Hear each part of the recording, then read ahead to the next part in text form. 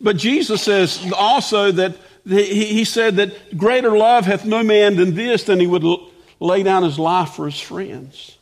I don't know about you, but those types of thoughts just always have rung my bell. That when I was not seeking for God, he was seeking for me. And while I wasn't trying to do anything to prove my love to God, God was out proving his love for me.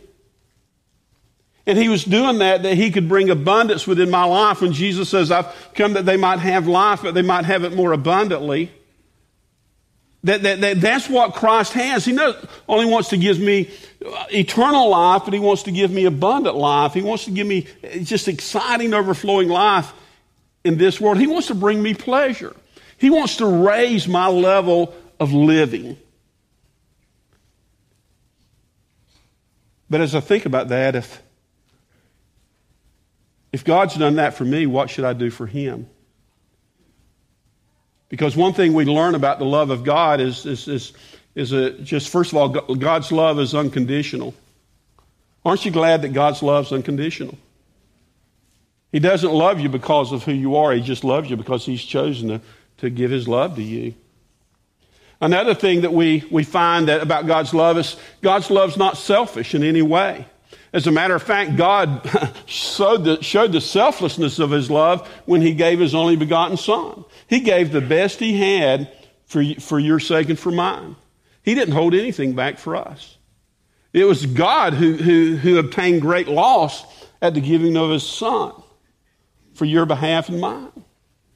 See, so much of the world's love is very selfish. It's just really, what can I get out of it? Another thing that we find out about God's love, it's not based on feeling, it's based on demonstration. God doesn't have this syrupy type of a love that rises and falls on the crest of our feelings. God's love is based upon what he does for us, and he showed that. He demonstrated that love through the gift of his Son. And so if we begin to take God's love and receive it to ourselves, and then we want to reflect that love back to God, it must be the same. It needs to be unconditional. It needs to be selfless. And it also needs to be demonstrated. And that's what we want to look at. But if God has brought us pleasure through our salvation, then shouldn't we want to bring pleasure to God? Shouldn't that be the very purpose that we live, is that we reflect God's glory back to himself? And so that's what Paul is telling the church of Thessalonica, because of all that he's done for you. You need to walk, you need to live in a way that you bring God glory and bring pleasure to him. And we're going to look at, he goes into 3 different ways we can do that. We're going to be looking at those over the next 3 weeks. And so to give you an idea then of where we're going, let's all stand together as we read 1 Thessalonians, the 4th chapter. We're going to be reading verses 1 through 8, because this would be the first step of how we can bring pleasure to God and just in just rejoicing for what he's done for us. I'll go ahead and share with you this morning. This is a tough passage. I've had to pray this morning, God, give me grace, God, that I can speak this in uncompromising truth, but I can speak it in love. Because I do not want to condemn sin, but I do want you to understand the truth as written in God's Word. And so let's just read right now 1 Thessalonians, the 4th chapter, starting in verse 1. He says, furthermore, then we beseech you, brethren, and exhort you by the Lord Jesus. And he's saying, first of all, I'm asking you, I'm just kindly asking you to consider this, but when he says, I exhort you, he's getting a little more intense there. Because I'm calling you beside, I want to speak to you directly about this. He's getting a little more intense, and so that you hear what I'm having to say. So I'm doing this by the Lord Jesus Christ, that as you have received of us how you ought to walk and to please God. One thing he's saying, and this is what's so important, and I think this is something all of us need to understand as believers. He says, for the things that you have received of us, you just need to do them. You see, there's a lot of people within Christianity, if I say most people, you don't need to learn any more than you already know. You already know what you need to do. The question is, are you going to walk in that?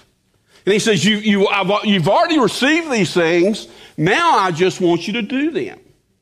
He says that you have received of how you ought to walk and to please God. He says, I want to, these are some things how we could walk and to bring pleasure to God, and that you would abound more and more, and that you would do this even more and more and more than you're already doing. For you know what commandments we gave you by the Lord Jesus. You already know these things. He says, for this is the will of God, even your sanctification, that you should abstain from fornication, that every one of you should know how to possess his vessel in sanctification and honor, not in the lust of concupiscence or just lustful desires, even as the Gentiles which know not God, that no man go beyond and defraud his brother in any matter, because that the Lord is the avenger of all such. We also have forewarned you and have testified, for God has not called us to uncleanness, but into holiness.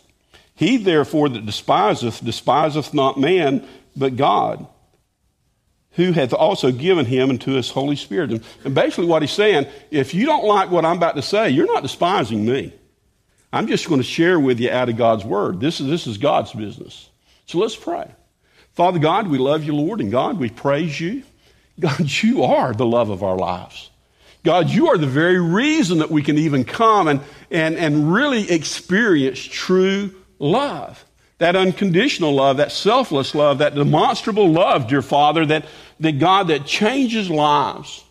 And I pray today, Father, in the light of your love, and God, in the light of what you've done for us in the cross, that God, that we might stop and seriously take a look at our own lives, dear Father. And God, and allow your Spirit, dear Father, to speak to our hearts. That God, that we might live in a way that can bring pleasure and honor to you. So Father, I pray that you would bless our time together. In Christ's name, amen and amen. Wow. Paul is writing these words. He says, these things that you've already received, he says, I'm asking you that you ought to walk that you might please God. And he says, however you're doing it now, you need to do it more and more and more. And so we ask ourselves, well, what do I need to do to please God? Yes, I want to, because he's the lover of my soul. He's the one that has given everything for me. And so Paul begins to lay these things out. And it's interesting that the very first thing that he would say, he says, first of all, you already know this. Now you need to do this. And look what he says in verse 3. He says, for this is the will of God, your sanctification. I stop now, and when he says, for this is the will of God, I guess one of the great questions that people ask me as a pastor, they begin to grow in Christ. Pastor, what's God's will in my life? What does God want out of my life? And absolutely that in a very general sense that God has different purposes and plans for each of us, but yet in a very specific plan, in a very specific way, God has the same purpose, the same desire, the same will for every one of us. And so I don't even have to begin to think about, God, is this your will for my life? He says, this is the will of God, our sanctification. And so I know today, if you stand here, you claim to be a lover of Jesus Christ, a follower of Jesus Christ, I can say absolutely, without a shadow of a doubt, that God's will for your life is sanctification. Sanctification, well, that's a $50 word, isn't it? What does that mean? I think it's very interesting when we begin to break that word down. Just where the word comes from it comes from the very root word that we speak of, the word holy. If you have a Bible and on the front of your Bible it says Holy Bible, or you speak about a holy God, this is where the root word comes from. And so we know that the very root of sanctification means holiness. Well, again, what does holiness mean?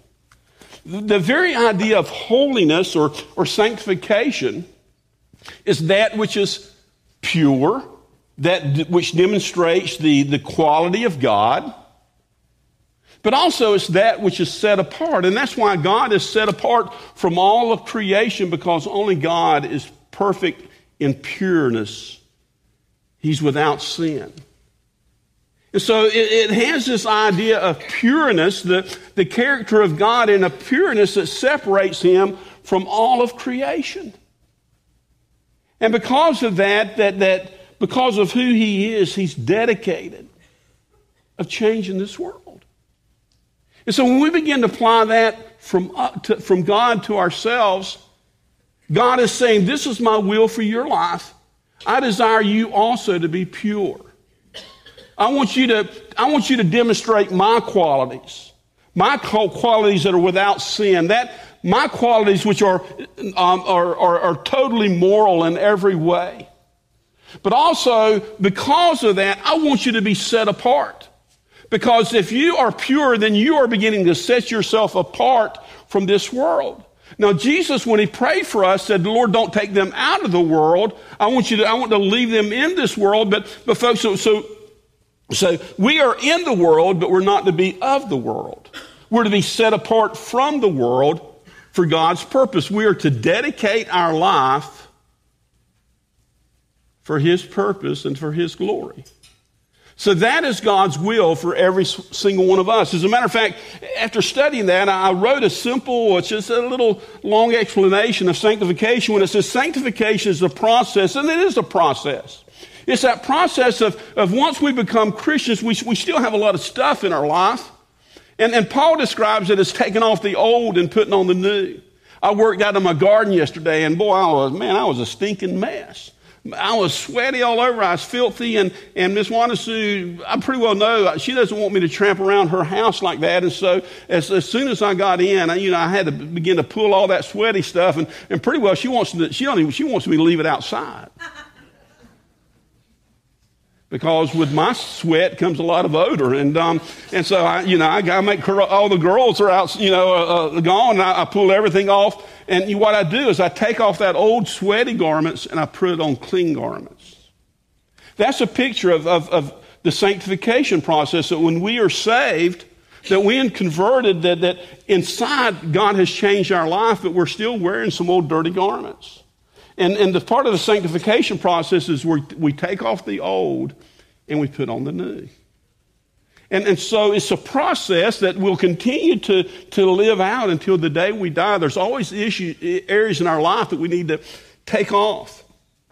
But it's a process whereby we dedicate our lives to God by separating ourselves from the sins of the world so we can become more like him and useful to him to accomplish his purpose in our lives in the world. See, we're to take off these old dirty clothes and put on the new clothes so then we can be useful for him in the world. See, he's called us to be his light. He's called us to be the salt of the world. But Jesus says if the salt has lost its saltiness, what good is it? I'll just have to throw it out so it can be trampled upon. We've lost our purpose if we are not salty. We're lost our purpose if we are not giving light. And that's why God says, this is my will for you, your sanctification. Let me give you another illustration. Maybe you love good food. I love good food. And once he had an opportunity, went down to St. Petersburg, had a glorious time, and just hung out and tried some new restaurants we've never eaten. And we were kind of looking around and found one. It's called 400 Beach Seafood. And man, it was just a steal. We found out it was one of the better restaurants, and I looked down, and golly, the prices were so high, and that's one of the things, you get yourself there, and then you're kind of embarrassed to walk off, and but God came through, because it was about 5:45, and we saw a little sign there that from 3 to 6 is their happy hour time, and so therefore you basically got everything at half price. I said, hey, it got a whole lot better then.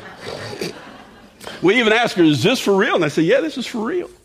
But man, it was incredible. I mean, it was just we sat outside. It was beautiful. The food was terrific. We had a wonderful experience there, man. Everything was great. And we thought, as a matter of fact, I got out my little notebook and I wrote that down. I will come back here again. But just say, for example, here's this place that's considered one of the top restaurants in Florida.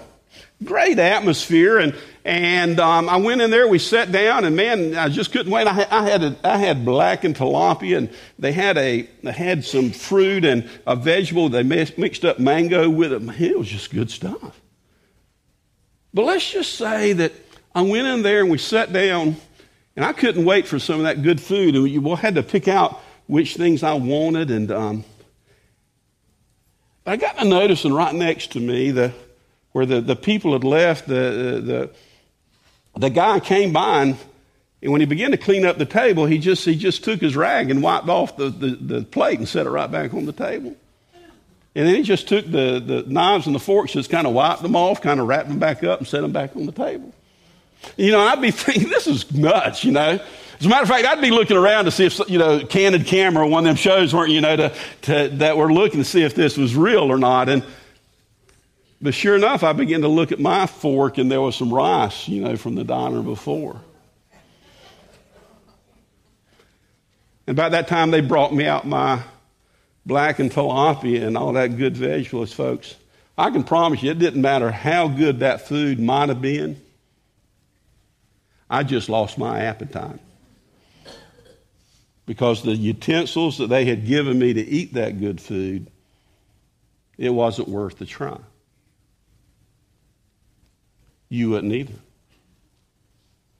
But see, the whole idea of the Apostle Paul is writing that, folks, we are God's utensils to take his banquet to the world. And it doesn't matter how good the banquet food may be, if the utensils are dirty, then people's going to turn their nose away from the great banquet food. And that's why Paul is saying God's will for you is your sanctification. You see, every utensil needs to be sanctified, it needs to be cleansed, it needs to be set apart for the one purpose of serving the food. And if it's not cleansed, then people's not going to eat the food. So as we begin to apply that onto our lives, we have to ask ourselves, what type of utensil am I to take this glorious gospel into the world? And so he says, this is God's will for you, your sanctification. Because this is what pleases God as we live our lives in a way that we become sanctified so we can be his utensils to take God's great gospel, that delicious gospel, that beautiful gospel that brings us to the banquet of Christ to a lost and a dying and a hungry world. And I think it's interesting that he begins to zero, of all the things that he begins to zero in on, and of all those dirty clothes that he could say that were, because yesterday I had my T-shirt on, I had my jeans on, I had my socks, my underwear. Of all the things that we need to take off, he speaks of one thing. And I think this is something that deals with every age. And he talks about our sexual purity. Isn't that interesting? He didn't talk about greed or covetousness or bitterness or anger. He says he did not, even though he could have, but he says this is the one thing that you need to first zero in on if you're going to be sanctified and used as the vessel for me. Because he says that every one of you, in verse 3, for this is the will of God, even your sanctification, that you should abstain from fornication, sexual immorality. And what he's saying there is that if you are to be used for God's purposes, for God's glory, to bring him glory in taking his gospel to a world, that, folks, you need to abstain from fornication or sexual immorality. I just think that's so interesting. Because I believe that God understands without a doubt that the one issue that people deal with, and that almost all people deal with, is this one area of sexual purity. Now it gets quiet. Maybe that was a big issue that was going on in the city of Thessalonica, because it was a big issue. They lived in a pagan society, and there was just rabid immorality in the city. And he knew that a lot of people that had been saved had been saved out of adultery and sexual immorality. But folks, it's no different in Thessalonica as it is in McClenny, Baker County, Florida today. One thing about people are people. I remember Mom used to talk about the son. I know there's a lot of bad going on, but she says, I can tell you, there's always been bad going on. People didn't know about it quite as much. Folks, people have always been sinners. People have always dealt with sexual immorality. Always. Very strong within my family. Very strong within my family. In the past, my dad used to say, son, don't look down that family tree too far because you're going to find some things you don't want to see.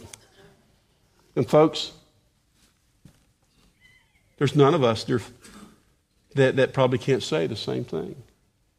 And so this is the will of God for your lives if you're a believer, your sanctification. And he says the sanctification, first of all, needs to start in the area of your sexual purity. That you would flee from fornication. Well, let me just stop and I had to stop and think about this. One thing in the world today, we blur the lines so much and we change the name of things so much, we don't even know what that is anymore. Because the Bible says, there's going to be a time that when the things that are right are going to be called wrong and the things that are wrong are going to be called right. And folks, we're in that day. We get caught up and we make our decision about, we make our definition about what the world says rather than what God says about these things. And I think that's where the lines have been blurred. And so I just want to talk to you for a moment about this whole idea of sexual purity. First of all, sex is not a bad word. It was God who created the sexes in His divine plan.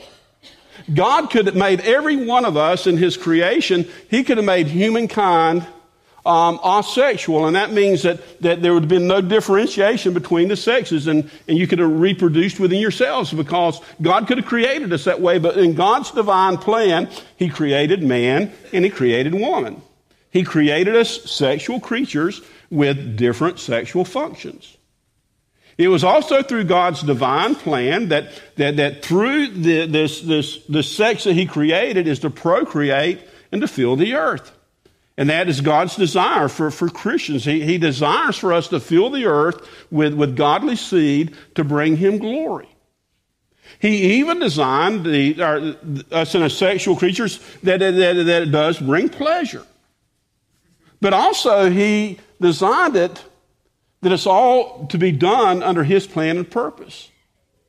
Because the only way that God has created sex is for one man and for one woman under the commitment of marriage to enjoy and to use the sex for which He's created us. Now, folks, this is not Johnny speak, this is God speak. I mean, you can find this within the Word. And see, again, we live in a world that you can take Scripture and make it say anything that you want. Maybe you don't like that, so you'll twist it around or you'll take things out of context. We do it all the time. But that's why God speaks so directly into this is the will of God for you, your sanctification, and He deals with that you need to flee from fornication. But the word that He uses for fornication is a little Greek word called porneia. And basically it talks about any type of sexual immorality. Any type of sexual immorality. And so we need to begin to define that because, again, we have to do that. We need to understand, what does this mean to me? Well, I've never done that. Well, first of all, adultery is porneia. The Bible speaks very, very clear about that. And Paul says you know that. If you have a married man or a married woman and they have a sexual relationship outside of their bonds of marriage, that's adultery. That's wrong. That's porneia. And he says you need to flee from that. And there were probably the people that he was writing to that were former adulterers. But that's what's so cool about the blood of Christ, that it will cleanse us from all of our sins. We can be made a new person. They're not adulterers anymore. Now, if you continue on in that practice, you are. Fornication is porneia, and fornication is sexual relationships between unmarried couples. That any sexual relationship between two people that are not married, folks, is porneia. That's wrong. That's sin. That's sexual immorality. Wow, have we lost that? You know, we don't even think about anymore that, you know, there's a terminology within, you know, you got to be careful. You know, sometimes you use terms, of, hey, let's get together and hook up. Let's get out there and commit sexual immorality. I mean, that's a code word out there. Our young people understand that. Maybe, you know, us old adults, we had other code words for that. But it's just common practice. It's very common practice for people to begin to, let's talk about, of living together without being married. And you're not sleeping in separate bedrooms. Don't fool me with that. Folks, that's porneia. That's wrong. And I'm not here trying to condemn anyone. I'm just here to try to explain God's word. Because why this is so important, because Jesus says, I've come that you might have life and that you have it more abundantly. But you rob yourself of these when you begin to choose to live away from God's word. And we'll get to that in just a moment. Again, I'm trying to tell you so that you can have the abundance that God has for you. And if you're having any type of sexual relationship outside of marriage, then that's wrong. That's sin against a holy God. And that's what God says is, my will for you is your sanctification. And if you're to be sanctified, then you need to flee from sexual immorality. It doesn't matter what the world says. It doesn't even matter what your mama says. Folks, sin is sin. And we live in a world today that has so blurred the lines that even the church, we turn our eyes away from it. And what you're doing is breaking the heart of the God who died for you. Jesus who died for your immorality. Jesus who died for your porneia. And we're just walking over the price that he paid. This is why these things are so serious. And so I just ask you today, I ask you today to really consider yourself in this. Homosexuality is porneia. It's where couples of the same sex are involved in sexual relationships. Now, I want you to say this, and it's very easy. See, it's very easy to say that adultery is not as bad as homosexuality or two kids getting up and hooking up. No, folks, it's all sin. You see, we like to elevate, well, my sin's not as bad as this sin. It's all sin. It's all wrong. Don't think you're not comparing yourself against somebody else. You're comparing yourself against a holy, sanctified God. And so if you're involved in sexual relationship, pornography, that's where they get the name, is from porneia. If I sit there spending my time looking at pornographic, either reading pornography or looking at images, folks, that's immorality. Because you are degrading the one that you're making that other person, an object of your pleasure. And pornography is absolutely rampant, even within the churches. Statistics prove that, man, guys it doesn't matter whether you're in church or out of church, there's a major problem. And guess what? The gals have about caught up with us guys within that. That's been the big turn within my generation, is the women are about as involved with the men now. One of the great selling book series of the last couple of years has been The Shades of Grey. It flew off of the book stands. And folks, that was nothing more than housewife pornography.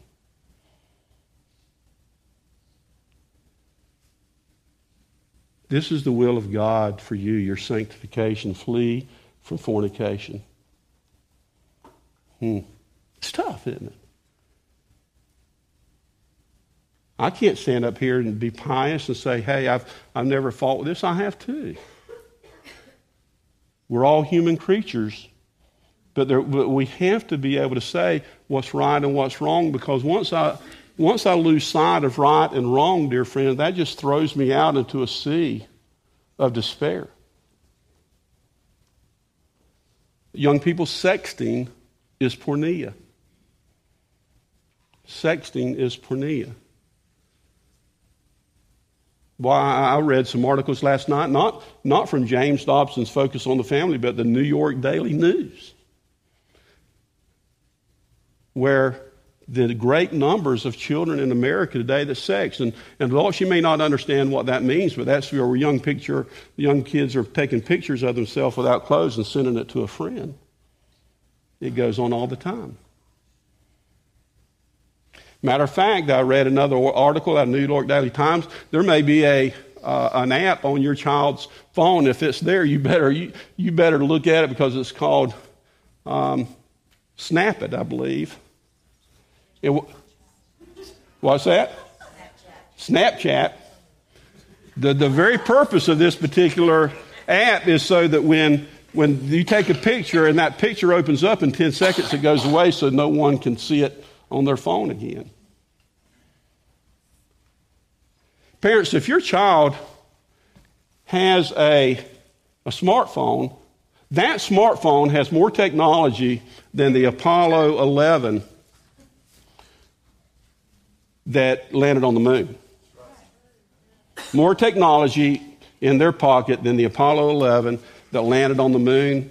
And statistics shows if your child has a smartphone that you have not watching, then it's almost 100% they've seen some pornography. But also husbands, that means for you, and moms, that means for you too. You see, it's so readily available today. I mean, there was a day, the dinosaur ages back years ago, if I wanted to go and got tempted to see some pornography, then I'd have to go down on 8th Street, or I'd have to ride 20 miles and go looking for stuff. Folks, I don't have to go looking for it now. It's just a few touches away. And you don't have to get into the Christian pundits to tell you that pornography is destructive. But it's the biggest business in our country today. Flee from fornication. See, I have no doubt in my mind with the ones that I'm speaking to, there's people right here that struggle much in this. There's men that struggle much. There's ladies that struggle much. And when you begin to look at all of these different things, we've got young people that are very much dabbling right now in sexual immorality. And I'm not here to condemn you, friends. I'm here to bring you hope. I'm here to bring you that there's a better way. And that's why Paul is saying, he says, this is God's will for you, your sanctification, that you would free. Why is this so serious? Why is it so serious? Boy, the first thing is serious enough to me is when I read what Paul says. Listen to what Paul says. This is why this idea of fleeing from fornication, your sanctification, is so important. He says in verse 4 that every one of you should know how to possess his vessel in sanctification and honor, not in the lust of concupiscence or lustful desires, even as the Gentiles which know not God.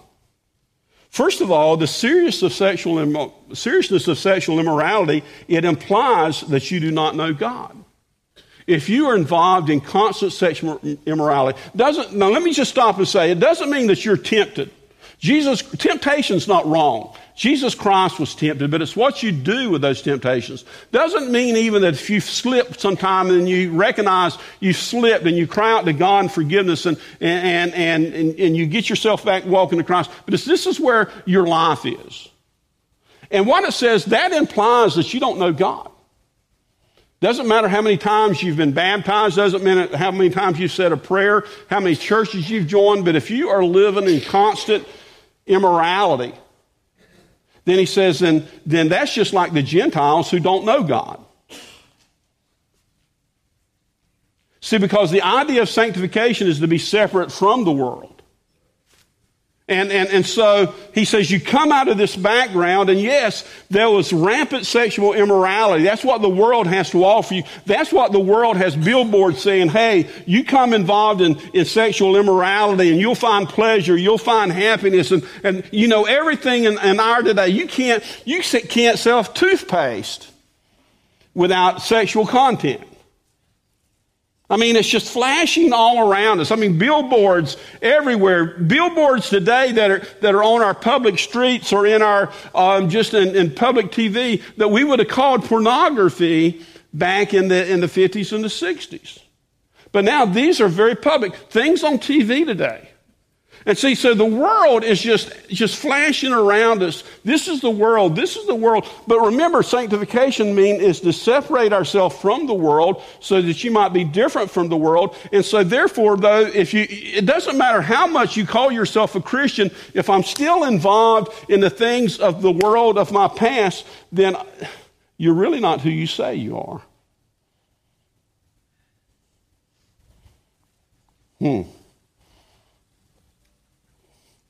Not in the lust or lustful desires, even as the Gentiles which know not God. You see, one who truly knows God should have control over his own body. He said that every one of you should know how to possess his vessel in sanctification and honor. One of the last fruit of the Spirit is temperance or self-control. And so if you have the Spirit of God dwelling within you, he gives you the power to have self-control over your body. Yes, you will be tempted. Yes, you will be tempted. One of my favorite places in the world is the beach. I just love the beach. As a kid, I hated it, but as an adult, I just love the waves. I love the saltiness of the smell. I think it just helps me with my sinus. I just love the beach. Once me went down to St. Petersburg. There's a beach we normally go to. It was more crowded this time, and wow, I had to turn my head several times. Now, why do women choose to wear such skimpy outfits? I mean, skimpy, I'm telling you, they just had a couple of threads on. And I literally would turn my head. You know why they do it? Because they want men to look at them. Women, that's porneia. You see, men have a temptation to look. Women have a temptation to want to be looked at. And the only reason that you wear basically nothing is because you want people to look at you with a lustful way. You've got wares and you want to show them off. Now, when you get my age and you got a big belly and your hair's falling out, I have a T-shirt on and I got so I promise you I don't have anything to show off. And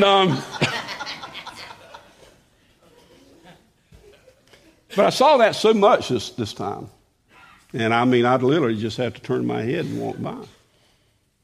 You know, I had to turn my head because my flesh was wanting to stare. My flesh was wanting to look up and down every bit I could see. But I had to turn away. Because it wasn't the glance that gets you, it's what you do with the glance. For David, it was not the glance when he saw Bathsheba bathing. It's he stood over there and watched her glance. And his glance, or his temptation, then turned into lust. And so there's sin on both sides of that. There's a person that wants to be lusted after as well as a guy that wants to lust. And he said that's what the Gentiles do. But we should have, as believers, the Bible says we should have power over these vessels. And God has given it. You can't say, I can't do it, because God's Spirit has says, I've given you the power to do that. I've given you the power of self-control or it's through the power of the Holy Spirit. And so first of all, as a believer, we should have, who truly knows God, we should have control over our body. We're all tempted, but we all don't have to give in to that temptation. And we all should desire to be more like God. And that should be our desire, to become more Christ-like, to be conformed to the image of God. And if God is without sin, if God does not lust, neither should I. Or neither should I allow myself to be drawn into that. My desire is not to look like the world. My desire is to look more like Jesus. Now, I may be getting it wrong, but that's pretty well what I believe, what the Scripture tells me. I'm no longer a child of wrath, a child of the world. I'm now a child of God. And so a child should look like their father.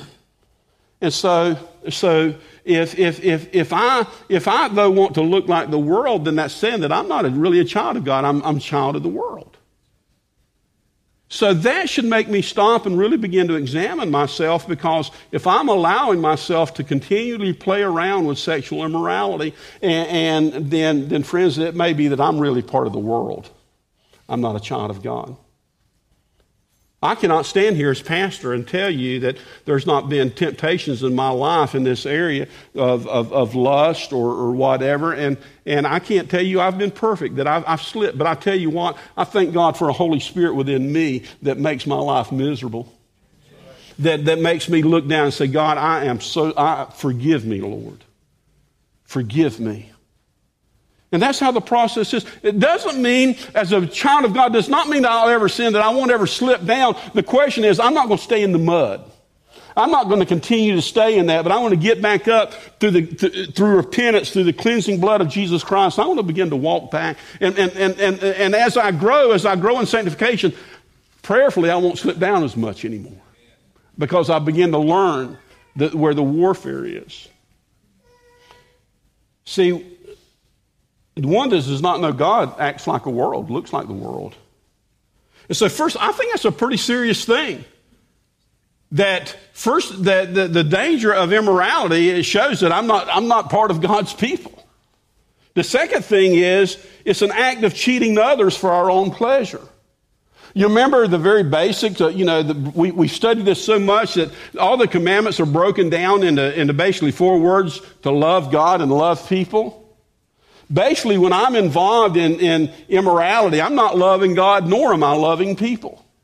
Because what Paul talks about here, when he says that no man go beyond and defraud his brother in any matter, because that the Lord is the avenger of all such, that we have forewarned you and testified. The word defraud means is to get in gain of others for my selfish desires. See, it's this idea of cheating, that I will cheat to get what I want. And so when I am involved in sexual immorality, what I'm doing is I'm cheating others. I'm cheating others. I'm defrauding others for my gain. Now, it's a terrible thing to feel like that you've been cheated. It's a terrible thing that if you're in a business deal with someone and you try to make a legitimate deal and then you find out you've been cheated and it's cost you a lot of money, that makes you so mad. But every time that we're involved in sexual immorality, we're cheating another person, because sexual immorality is all about me. It's all about me. And so first of all, you defraud others, because you are gaining pleasure at other people's expenses. If I'm a man and I look at pornographic materials, then I'm cheating others. That girl that I'm looking at, that's some man's daughter out there. I have 3 daughters.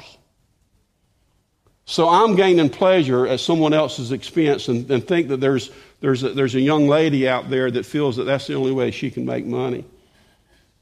See, I am gaining off of their expense. Young girls, when some old knothead says how much he loves you and he's going to love you forever, don't you think that he's thinking about you? He's thinking about himself. Right. He's trying to defraud you. He's trying to cheat you. He's trying to take something that's not his. But he's doing it not because he loves you. He loves himself, and he wants another notch in his pistol. Hey, girls, let's put it on the table. Young girls learn manipulation very early in life. They know they have something men want, and so therefore they can manipulate, not so much for the pleasure, but to get something they want. Boy, that's tough stuff, isn't it? But folks, that's reality. See, any type of sexual immorality is done for self-pleasure.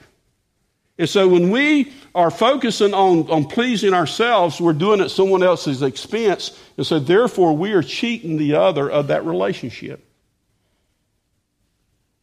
And the worst thing we cheat people of?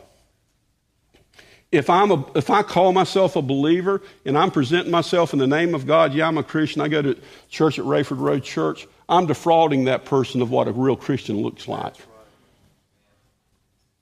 Because they begin to think that that you can still be a Christian and you can fool around and you can hook up and you can look at pornography or you can do these things because God loves us. And, none of us throws a rock, Don't you hear how those excuses? But what you're doing is you're defrauding someone of what a real Christian should look like. So why should people want to come to Rayford Road Church to hear God when all the Christians are looking just like the world out there? See, we cheat people of real Christianity.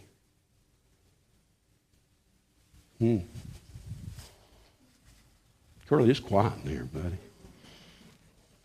I'm not saying anything. It robs the unmarried from their gift of virginity. It robs married people from their bonds of trust. You can't imagine what happens within a marriage relationship when adultery is involved because trust is broken. And folks, when trust is broken, it's hard to rebuild that. It robs the children from a model of godly parents. It also defrauds God. It cheats God. It cheats God of our relationship with Him. He's created us for the purpose to bring Him glory. God wants God's desire, even though man turned his back on God, God sent His Son to build that bridge back to us because God wants a relationship with you and me. But the Bible says our sin hides His face from us because a holy God is not going to walk in the presence of sin. It's going to affect our prayers. And so when we actively involve ourselves with sexual immorality, then that breaks our relationship with God. And that's the very reason He sent His Son to die for us, so we could be united back again in relationship. It robs God of our service to Him. Do you remember earlier the illustration I have about going to a restaurant and using those dirty utensils? See, we're God's utensils. And if we are not sanctified, if we're not set aside, if we do not cleanse ourselves, if we not fulfill His desire of sanctification for us, then folks, He can't use us. If we're a fork with someone else's rice stuck in, He can't use us. And that's the very reason that He's called us into His service. That Paul says, that within every house there's vessels of dishonor and vessels of honor. God wants us to be vessels of honor to be used for His glory. It's amazing the people that think that they can live in sin and then God's going to use you. It's foolishness. God takes that serious. As a matter of fact, He says it right here that He's the avenger. He's the punisher. He takes it very seriously. It robs God of our testimony about Him. We should be able to walk around with a testimony that I was once blind, but now I see, or, my life was once just a mess, but now I'm a redeemed believer in Jesus Christ, and people could look at me and say, that person's different. That person's no longer a fornicator. That person's no longer an adulterer. That person's no longer a drunkard. God has completely changed that person's life. But if I continue in that sins, you can't see the power of God in my life. But it defrauds ourselves. It robs us of the abundant life that Christ has us. It robs us also for the certainty that truly I'm a child of God. That I can live in the daily hope of His salvation because God has changed me. Doesn't mean I'm perfect, but I don't want to go back to where I used to live. And because I know that there's the Holy Spirit living within me and that He convicts my soul. The older I grow, one of the greatest works of the Holy Spirit in my life is His conviction upon my soul. I thank God there's a God who loves me that won't put up with my foolishness. That He will convict my soul and make me miserable until I get on my knees and repent and move. I thank God for that because, folks, I'm a dastardly bad guy by myself. Other than by the grace of God, there's no telling what I would be. And so I would be robbed of that if I'm not walking in sanctification. God has created you. He's created you for life and life more abundantly. You know something else that robs you of? It robs you of a beautiful sexual relationship that's blessed only by God, that's within the confines of marriage. I've shared this with every premarital couple that Redbook years ago, Redbook now, this is not focused on the family stuff, did a research. This is back in the end of the 60s or 70s. And talking about sexual gratification, by far, it wasn't even close. It wasn't one of these 42 to 41%. It was gaps. The people that most enjoyed their sexual relationships were those who are happily married within the bonds of Christ. The people that did it God's way. Those are the people that receive the greatest joy of that great gift that God has given them. And so when we try to do the world's way, we rob ourselves of that. As I close out today, I just challenge you. I was going to read you a long article, but I don't have time for that.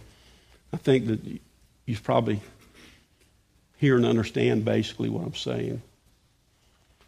I can stand here assuredly and tell you that God's will for your life is sexual purity. And when you begin to walk in sexual purity and you begin to distance yourself from the world, that brings so much honor and pleasure to God, because that's when God says, man, they got it now. They got it. Because God is seeing himself live through you. I challenge you today. It doesn't matter if you're 8 years old today or whether you're 80 years old. God's will for you is his sanctification. I challenge you also, and I'll say this, you can't change yesterday, but thank God for the cross, you can change today and tomorrow. You don't have to walk like you did yesterday. And maybe you struggle in some of these areas that I speak about. You don't have to continue within that struggle. I challenge you today to do something about it. God's will for you is his sanctification. There's no greater way that you'd bring him pleasure as you say, God, I want to be like you. And that you may want to make a fresh commitment today. There's not a man in here that Satan does not slam you with temptation. You may need to come to the altar and say, God, give me your eyes.